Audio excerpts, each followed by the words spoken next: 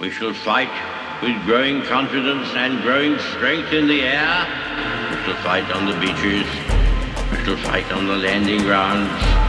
We shall fight in the fields and in the streets. We shall never surrender until, in God's good time, the new world, with all its power and might, steps forth to the rescue and the liberation of people. In times of universal deceit, truth is the only rebellion left. On today's show, I'm going to circle back one more time and talk about how evangelical denominations are embracing critical race theory and why this theory, this worldview, is antithetical to the gospel, to the biblical worldview, and it must be rejected. I'm Dr. Everett Piper, and this is The Rebellion. Welcome to today's Rebellion.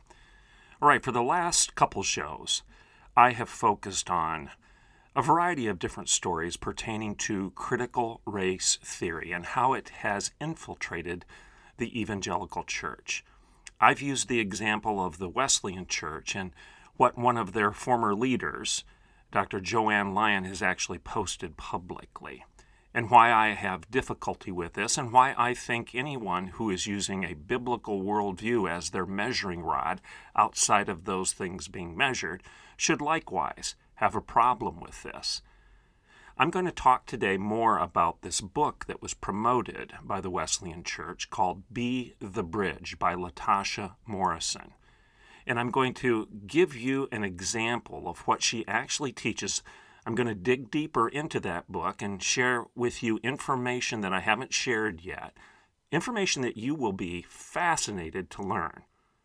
And I'm also going to go to a Facebook exchange that I've had with regard to another posting in an evangelical site that actually extols Black Lives Matter as an organization and implicitly suggests that conservative Christians somehow align with the KKK. That's the nature of today's show. I'm going to share those exchanges with you, that information with you, more about that book with you, and then I'm going to conclude with a statement as to why I'm so passionate about this, a statement that's actually in chapter 19 of my book, Grow Up, Life Isn't Safe, But It's Good. I cover all of this in my book because, frankly, when you boil it all down to its basic tenets, critical race theory and all of this fixation on the color of a person's skin is juvenile, it's infantile, and it's childish, and it's the antithesis of Paul's admonition, St. Paul's admonition, that we grow up and start acting like adults rather than adolescents. Let's take a break, acknowledge our sponsors, and when I get back, we'll talk about Latasha Morrison's book, Be the Bridge, as well as a Facebook exchange that I've had recently with regard to BLM and the implicit post, the implicit message that somehow if you're a conservative Christian, you must be aligning with the KKK in the same manner that progressive Christians are aligning with BLM. This is asinine and this is insulting, and I'll explain to you why. I'm Dr. Everett Piper, and this is The Rebellion. Let's take a break for a couple minutes, and when we get back, we'll discuss these stories and more. Welcome back to The Rebellion.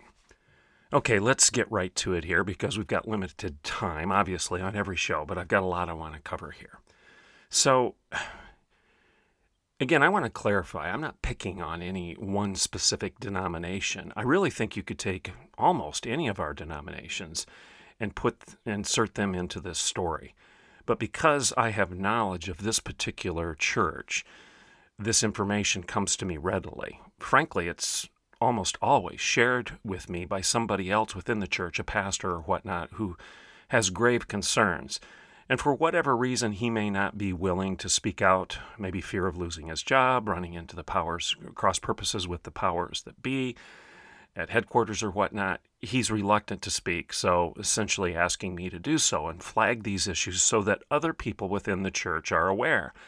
And people, I don't apologize for doing so. I think we actually have an obligation to speak out. And some people might say, well, why don't you deal with it privately? Well, because public proclamations warrant and call for a public response. For example, when I go on the radio, as I'm doing right now, when I write for the Washington Times, as I do each week, those are public proclamations.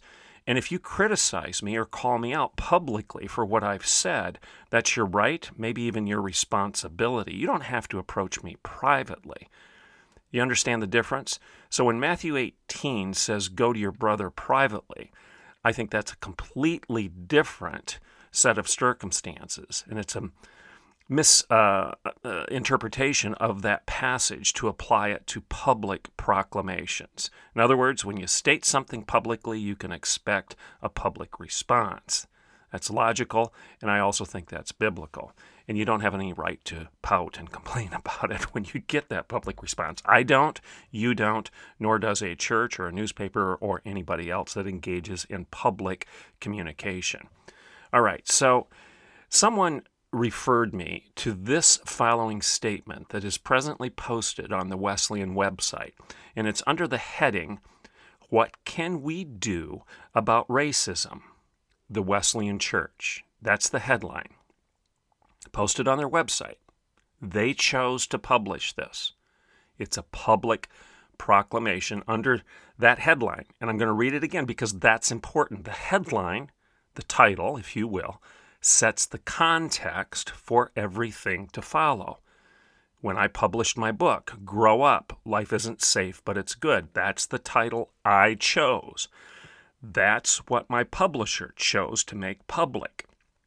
It sets the context for everything that follows in the book. So you have to read what follows in that context, right? Okay. So here's what it says, and I'm quoting right now. We have explained to those who believe that Black Lives Matter, BLM, is a violent terrorist group, that there are fringe groups being misrepresented as part of BLM, and over 80 different groups use the name to identify themselves. If conservative Christians don't want to be lumped in with the KKK, they can't lump violent protesters in with all those who make the claim that Black Lives Matter. Close quote. Now, I'm going to read that to you again. You need to listen to this very carefully. I'm going to give you my response.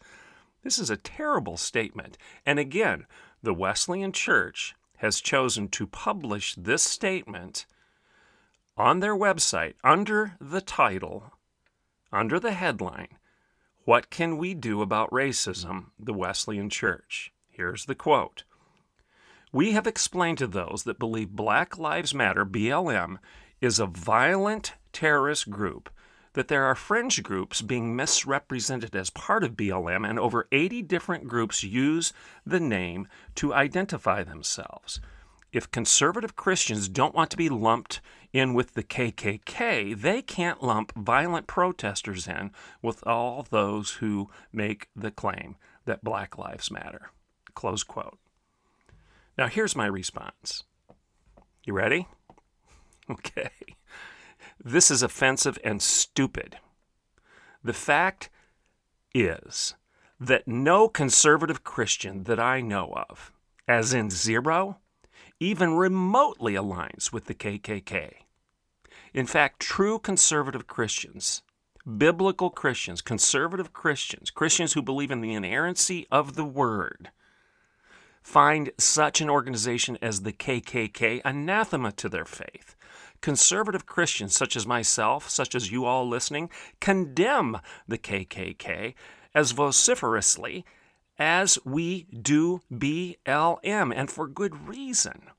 The reason is this: both organizations are hateful, racist organizations. and suggesting some sort of false equivalency between conservative Christianity, their language, and the KKK, their language, is ridiculous. This statement, inane as it is, betrays what these smart folks really think of the rank and file members of their church. And such insults should be condemned with the loudest voice. Do you hear what I'm saying? There's a reason I'm highlighting this. These types of statements betray what they really think of you. That if you identify as, and I hate that language, I regret even using it. I'm so sick of people saying I identify as. If you claim to be a conservative Christian, a biblical Christian, an evangelical Christian, in the historical sense of the word, if you claim to be a Christian who stands for the inerrancy of Scripture, for the primacy of Christ, for the priority of Scripture, for the pursuit of truth, and for the practice of godly wisdom, if you claim to be a conservative Christian, they're lumping you in with the KKK. And they're saying that you can't claim to stand against BLM if you don't want to be lumped in with the violent protesters of KKK. And that is just stupid. It's offensive. It's ridiculous. It's inane. It's a false equivalency to the max, and you should condemn it with the loudest voice, and you should call upon everybody within your church to do likewise. Now, I did have one person that I respect on Facebook.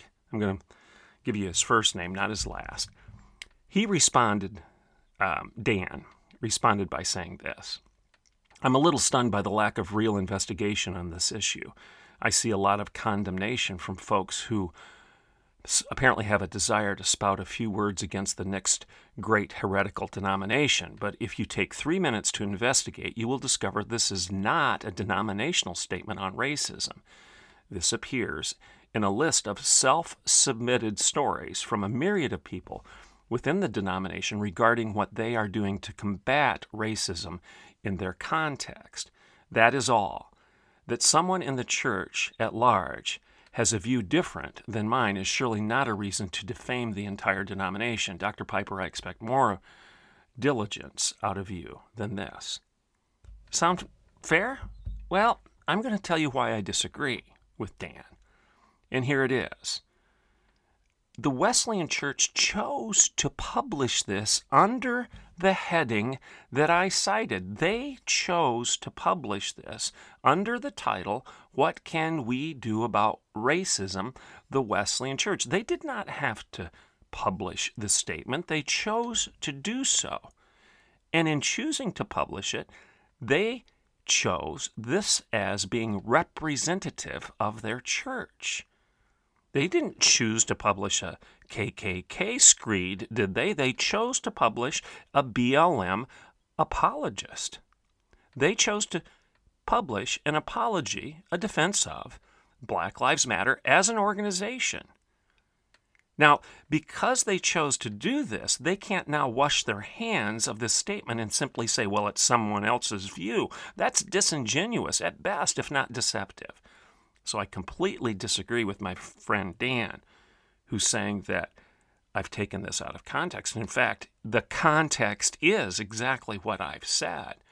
This is something they've chosen to be emblematic and representative of their church.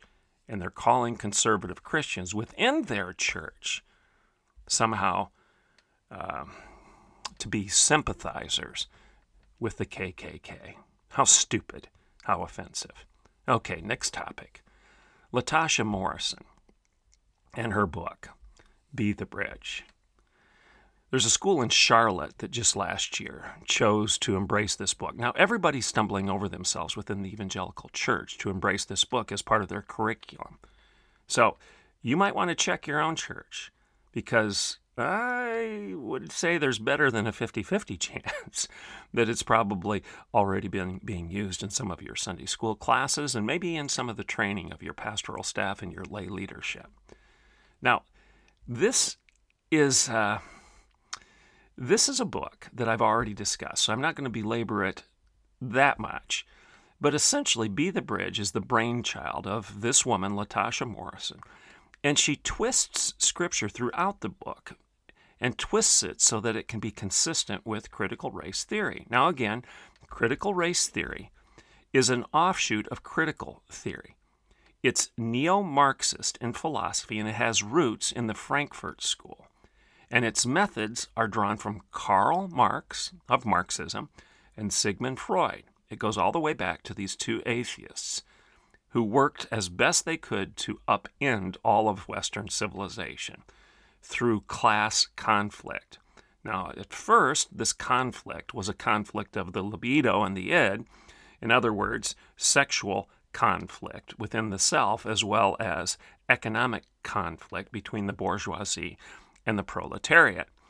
And the proletariat was to rise up and overthrow the bourgeois. And we know about all that. Thus the Soviet Union, thus the murder of 100 million people under the banner of the upraised fist of Marxism over the last 100 years. And I've covered what that fist means in a previous show. So critical race theory embraces the Marxist worldview. In fact, it is a brainchild of the Marxist worldview. Critical race theory teaches that institutional racism exists in every structure of society and that these structures are intrinsically designed in a manner to protect and preserve white supremacy. Okay, that is a foundational fact of CRT. And Latasha Morrison embraces CRT. And Christian institutions, Christian schools, Christian colleges, and evangelical churches are embracing this book, Be the Bridge, as part of their curriculum. Does this make any sense? The answer is no. Her worldview is antithetical to the gospel, the good news of Jesus Christ. It is color fixated rather than color blind, and she even tells you that. She doesn't even try to hide it. Okay. At an event here, this is listen to this one. When she spoke at a Campus Crusade for Christ rally, and Campus Crusade for Christ has been changed in name to CRU, C-R-U, she preached an entire sermon that indicted an entire ethnic group. And what was that group? Everyone that was white. So she preached a sermon based on the virtue of everyone's skin color. The sermon didn't focus on character. It focused on color. It didn't focus on confession. It focused on the color of your skin. And at the end of her sermon, listen to this one. This is, if there's anything such as spiritual abuse, this is it. At the end of her sermon, she told the entire audience, which was predominantly white, to stand up as one and repeat after her a lamentation of their white guilt. Did you hear that? Now, what would you have done had you been in that audience? Let's say you're sitting in an audience of 2,000 or 3,000 people, and the speaker tells everybody they need to stand up and confess their sin, and you stay in your seat. You're going to stick out like a sore thumb. You're going to know it. So there's going to be this huge pressure on you to go with the flow and to do what everyone else does. And very few people in such circumstances have the courage to say, no, I'm not going to do this. If I'm only one of 1,000, I'm going to sit here. I'm not going to stand because what she's asking me to do is wrong. I disagree with her message. So in other words, she is manipulating people to play along and to buy into this lie that you are guilty just because of the way you look. And just because of your genetics. You're guilty of some sort of sin just because you have lighter skin than others. I could go on, but this one's important before I move on. Latasha Morrison is also a close friend and associate of a woman, and I believe you pronounce her name, Ekemini Uwan. I'm going to spell it if you want to look it up. Ekemini U-W-A-N, Ekemini Uwan. This woman gave an anti-white speech at a women's conference in March of 2019 where she infamously said this: whiteness is wickedness. Again, whiteness is wickedness. Now, if you were to take whiteness out and put blackness in, or Asian in, or Hispanic in, or Native in, you rightfully would be accused and labeled as a blatant, ugly racist. But you can do it by saying white and avoid all of those accusations now. And that's just wrong, people. This is pitting one group against another. It is not the gospel message. So Morrison is an apologist for this type of rhetoric. So why do I have difficulty with all of this? Well, essentially, in the 6 minutes or so that I've got left in the show, I'm going to say it this. I'm going to refer to chapter 19 of my book, Grow Up, Life Isn't Safe, but it's good, where I say this is a fixation on faulty thinking. It's a fixation on second things rather than first things. And you remember what I've said about C.S. Lewis's admonition.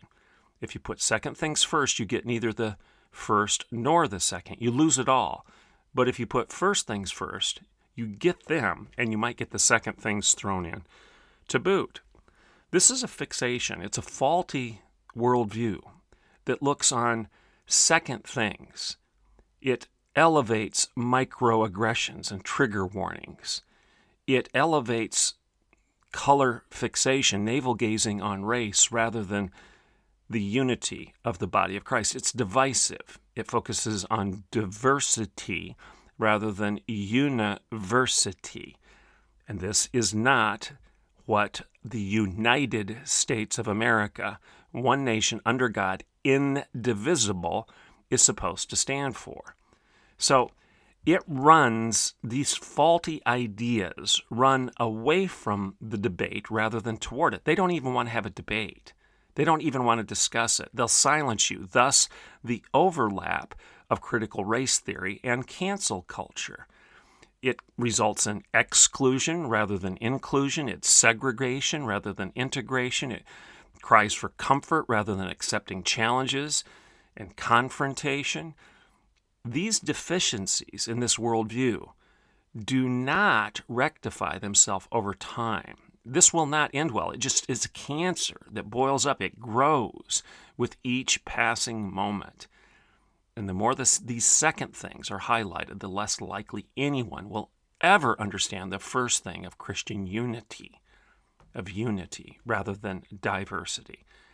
So I am going to say this. I'm going to take a second seat or a back seat to no one on this issue. For 30 years, while my wife and I were involved in education, we had at least 15 different college students live with us and become part of our family. Some of them lived with us for a semester. Some of them lived with us for 4 semesters, the entire experience. Some of them lived with us for even more than that. And each one of these students became part of the Piper family while they were attending college, and even after they graduated in some cases. And I would like to think that they're still part of the Piper family. Now, here's the thing. The majority of these kids were from different cultures. Some of them were even from different countries, for that matter. But in my house, none of this mattered. We didn't talk about that. That wasn't the point. In my house, unity, not diversity, was our concern. We were a family. We are a family, pure and simple. We talk about character, not color, or age, or nationality, or your social status. I don't care about that stuff. We talk about what we have in common, and we don't worry about how we are different. We focus on our Savior, and we don't enable people to fixate on themselves. We hold each other accountable to be righteous and not to defend their rights. Do you understand what I'm saying? We're more interested in what is good than what is safe. Back to the title of my book. My family's identity, the Piper family's identity, is in Christ, not in our individual grievances. And under my roof, a man is a brother, nothing more and nothing less. There are no subdivisions of my family.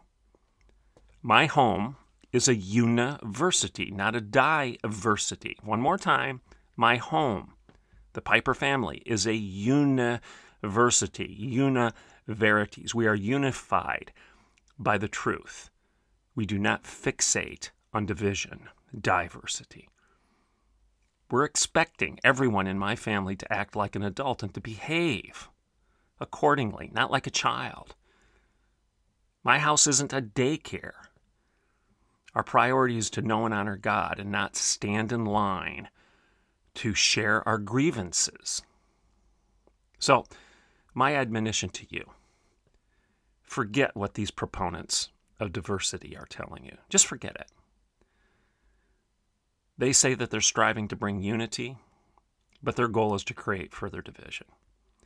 They say that they champion what brings us together, but no, in actuality, all they're doing is striving to divide. Divide you, divide me. They're playing on race.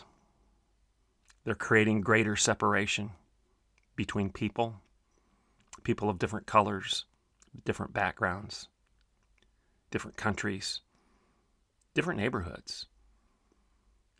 They're calling for bipartisanship, but that's a lie. They do that while they castigate and cast out anyone who holds different beliefs and values than them. While claiming that they accept all people as they are, they reject those who do not believe like they do. These progressives call for people to come together while finding pleasure in driving them further apart. Don't buy the lie. Don't drink the Kool-Aid. Don't let them manipulate you into standing up into group laments when you know darn well that's not who you are. This group of people that they're defining as part of their critical race theory is not who you are. Don't buy the lie. Remember this, that in times of universal deceit, and this is blatant deception, it's a blatant lie, truth is the only rebellion left. Hang on to the truth, post the truth, proclaim the truth, confront the lie with the loudest voice. I'm Dr. Everett Piper, and this is The Rebellion.